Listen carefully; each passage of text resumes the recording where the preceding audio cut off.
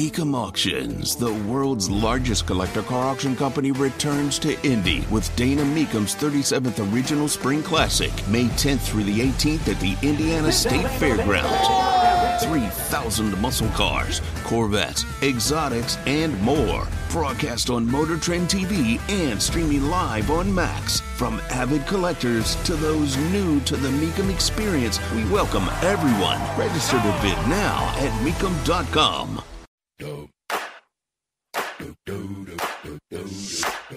I really had no intention of discussing what's going on with the Colts. I was going to hit it later this week, especially when you take a look at that Bears-Panthers trade. You're like, okay, where in the world does this leave the Colts in terms of quarterback?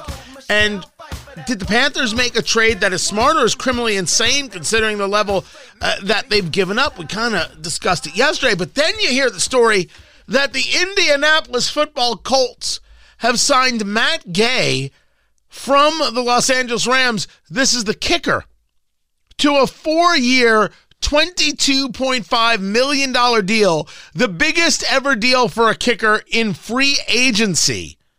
And you're like, what? That's not a quarterback. What in the world is going on here? Tony Katz today. It's good to be with you. JMV joins us from 93.5 and 107.5 The Fan. He is the voice of sports in Indiana. We'll get to the whole Bears-Panthers trade and where that leaves the Colts for quarterback in just a moment. Chase McLaughlin was 30 of 36 on field goals, 9 50-yarders, and the Colts went with Matt Gay. What the hell is going on? Well, I'm assuming this right here. For his career, Tony, Matt Gay is 88% on field goals. He's 95% on extra points, and he's also got a leg from 50-plus, I believe. That's around 80%, somewhere in that neighborhood. And I am assuming that is the reason why that Chris Ballard felt compelled to spend this much money on a kicker. I will say this. This is very Chris Ballard right here. This is very Chris Ballard. We're all shaking our fists for skill position players, and he goes with a kicker. So if you look at those numbers alone, especially, Tony, I think the percentage from a longer distance, considering that the Colts play half their games indoors at Lucas Oil Stadium, I think wanting a guy like Matt Gay, wanting to bring him in, wanting to upgrade from Chase, I think that's reasonable, but that is a lot of money to be reasonable, and more reasonable, I guess, from long distance. But that's what it comes down to, and it is entirely very Chris Ballard to me. But the shouldn't the argument be, all right, to say something is very Chris Ballard, that doesn't make it good. That's an argument for why they should have gotten rid of the guy. And this seems to be an argument for why Jim Irsay is not a serious football guy. But I'll let you respond to that.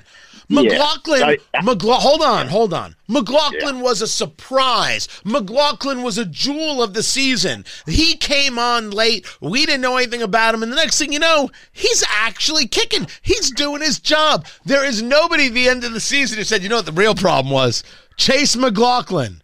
No one at all. So in the straight statistics, and you're right, that Matt Gay is an 87.8% kicker, and if you compare him to, for example, Justin Tucker, he's 90.5. So you're really in some rare air right there.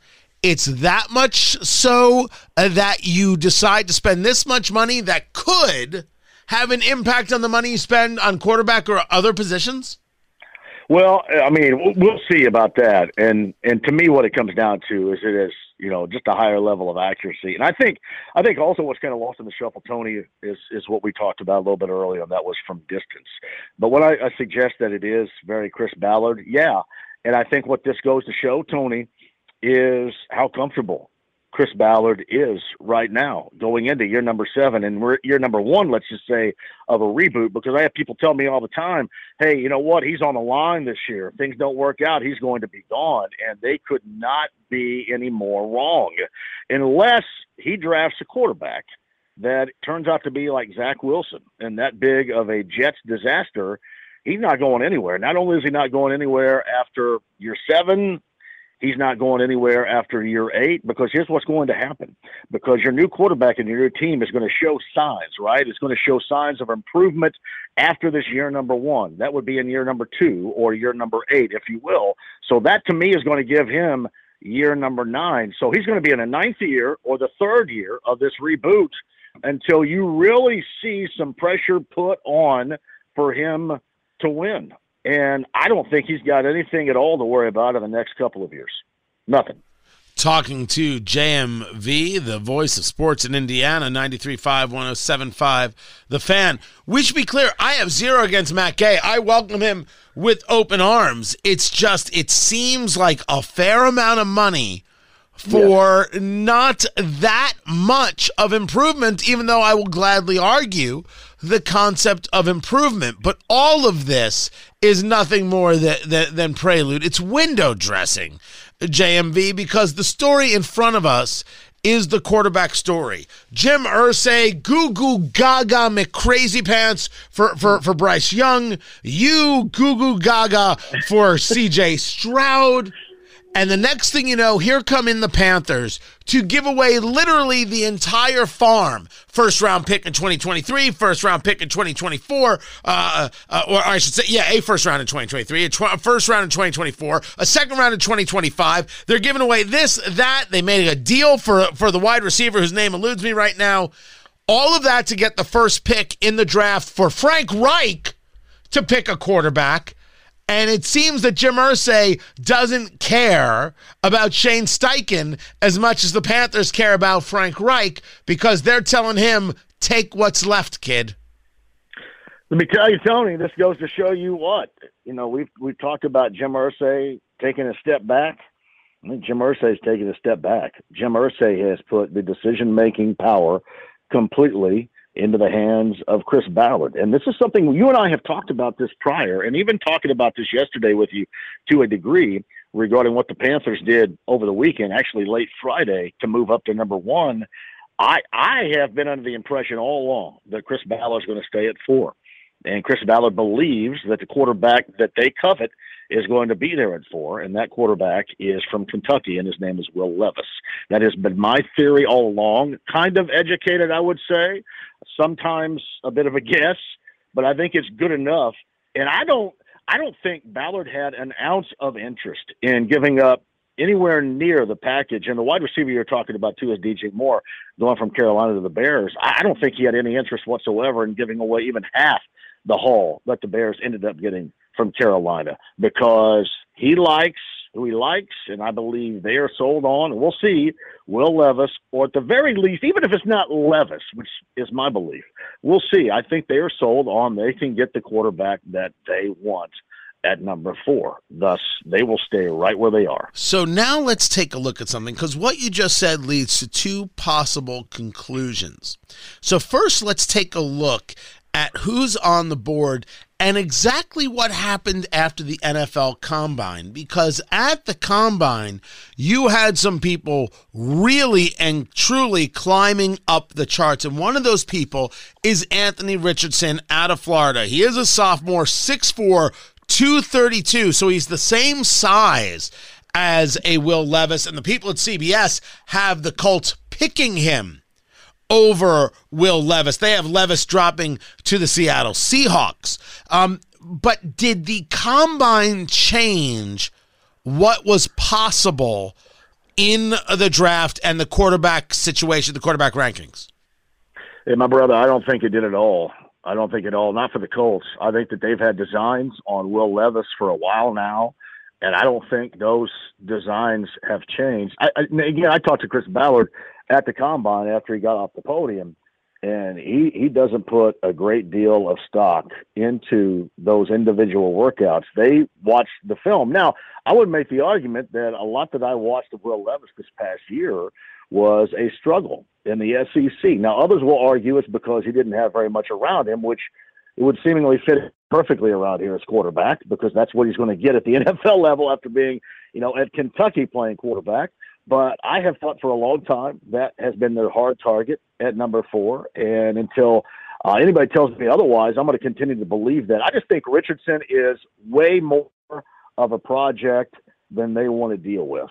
I think it's going to be Stroud, who is the Vegas odds-on favorite to go number 1 to the Panthers, as being the reason why they traded up.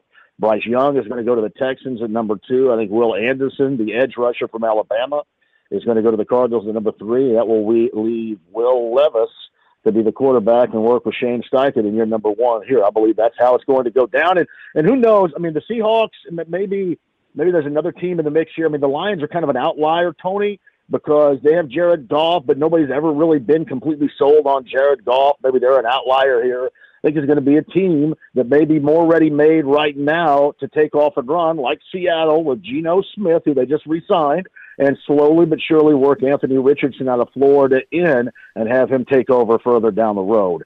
I think the Colts go with Levis, and I think Richardson goes at some point after Levis in the draft. So in your view, the Colts need Levis, so there is no conversation. You brought up the Lions. There's no conversation about the trading down to number 6 and allowing the Lions to possibly move up and see if they can grab, for example, a Will Anderson or something like that. You don't think there's any possibility of the Colts trading down? I think the only way that I'll start right here.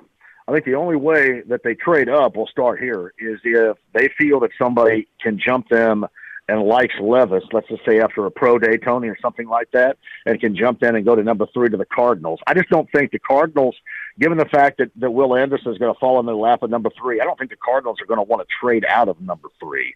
So to me, their belief is they're going to get who they want at 4.